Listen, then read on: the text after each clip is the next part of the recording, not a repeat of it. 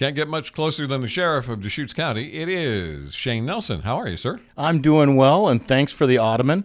This chair is great, and I like to use the ottoman. The stressless are designed to use the ottoman with. It was actually designed by a chiropractor in Italy about 100 years ago, and it just makes your whole body relax. It works. Okay, so that's Wilson's is where you get your stressless, by the way. I'll do the full-on endorsement because you know how much I love Wilson's. How are you, sir? I am doing well. Thank you for having me. We have had that election, and Measure 114 passed. Takes place December 8th. I mean, that's quick. Seems like it's really fast that it's going to be implemented. So there has been a lot of activity regarding guns since this measure passed, including increasing gun sales, people wanting to get permitted, all sorts of things. What's been the effect on your office? Well, there's going to be a lot of things that are affecting our office in the future, and I want to back up just a little bit. And folks, there's nearly 20,000 folks on the background list to get backgrounded to purchase a firearm. I have heard of a number of people who are trying to go out and purchase firearms before Measure 114 takes effect. And I think one question I always have is, why isn't there a system in the state of Oregon that allows pause on ballot measures that go into effect? Because you need a framework and you need resources in place in order to have an effective response.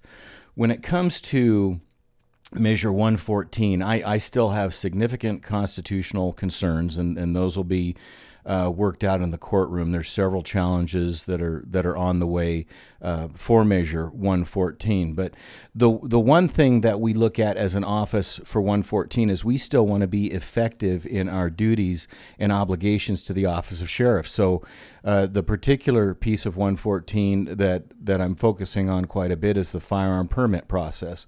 Now, the Oregon State Police have done a great job. They're in the same boat as all of us. They were trying to do some pre-planning, but they'll need resources as well and some technology to help support them. But they have asked and convened a steering committee with the Oregon Association of Chiefs of Police and the Oregon State Sheriff's Association to try and work out those details. What's that application process look like? How is that training component fulfilled?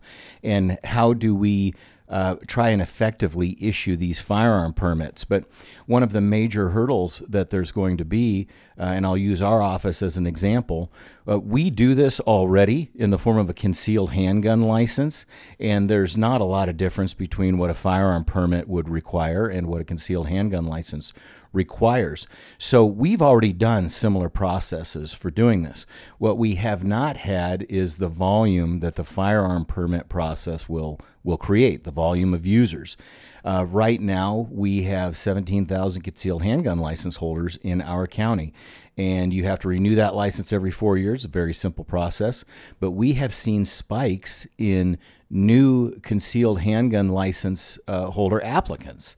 And those are driven by elections. Those are driven by the tragedy we had at the Safeway Forum Shopping Center.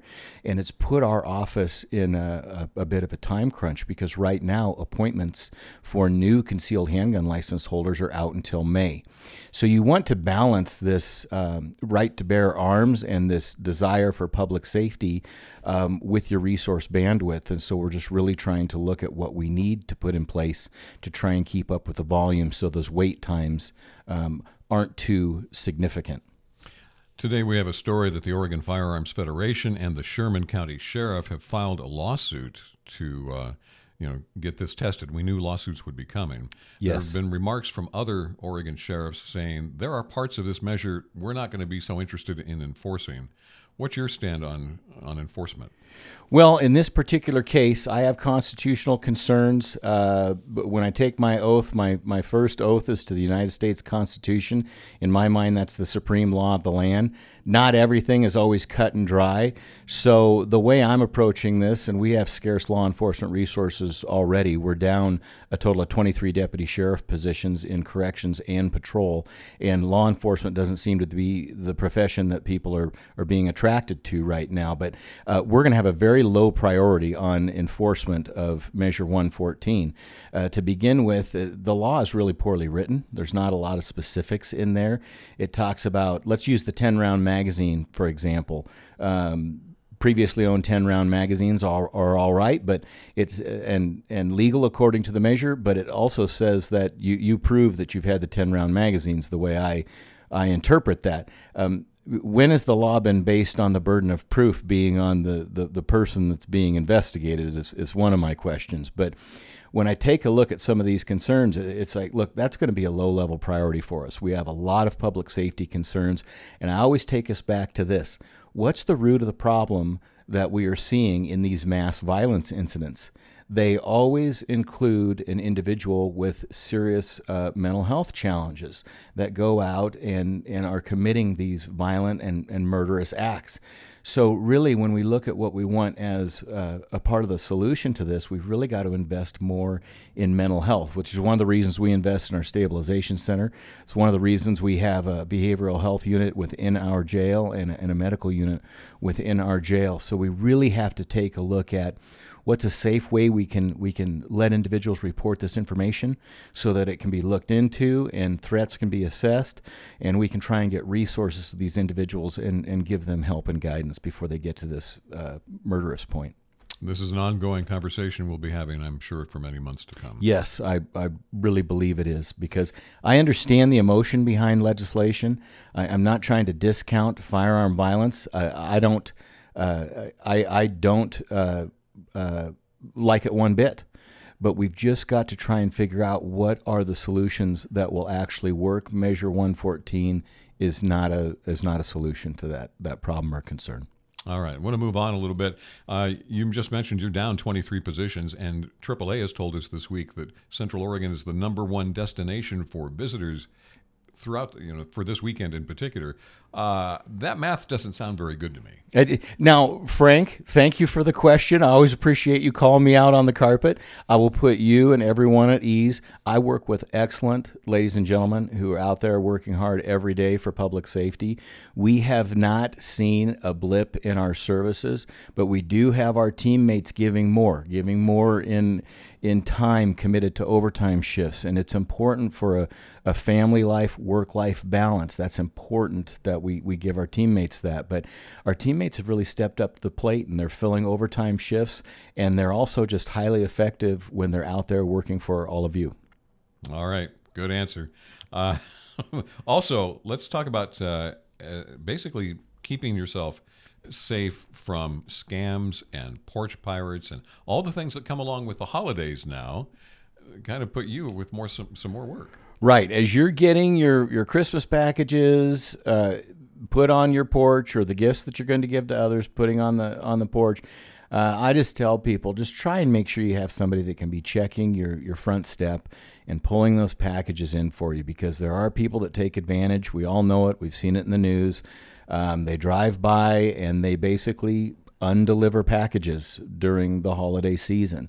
And so just try and have somebody, if you're expecting an important package, try and be home when that package arrives so that you can bring the package inside. One thing that we're noticing, though, on these phone scams, whether it's, you've allegedly missed jury duty, or you have a parking warrant for your arrest, a parking citation warrant for your arrest, these scammers, they morph with the times. So now that we're getting the message out, don't fall for these scams, they're getting more aggressive.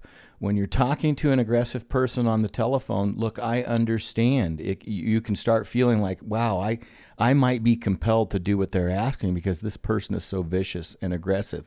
I just want to remind you, nothing prevents you from just hanging up the phone. Hang up the phone, block the number.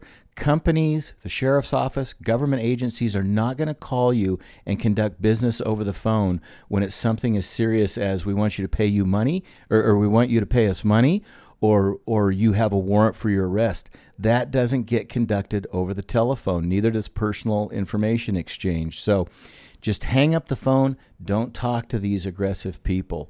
They are getting more aggressive, and they're getting more effective, sadly. Yeah, and it's you can count on it.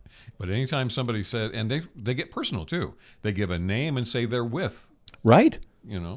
And they may even have bits of information about you, which isn't unheard of, because literally you can Google anyone and find out enough information where it might sound like, hey, that's a legitimate company.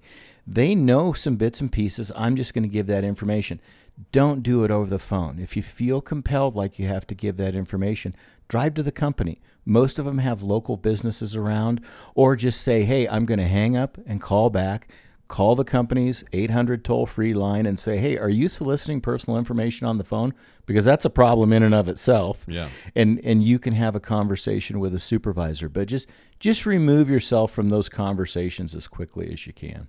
And we've seen them do it. They can look you guys up online and pluck a name from somebody that actually works in your department. Absolutely. Say that's who they are. Absolutely. We just had poor Captain Paul Garrison. Somebody had called and were saying they were Captain Paul Garrison. Had the agency wrong. We're using the U.S. Marshal's Office. But it's just, yes, they know enough information to sound credible, and they're not. All right. Sheriff Shane Nelson, great to see you. Thank you.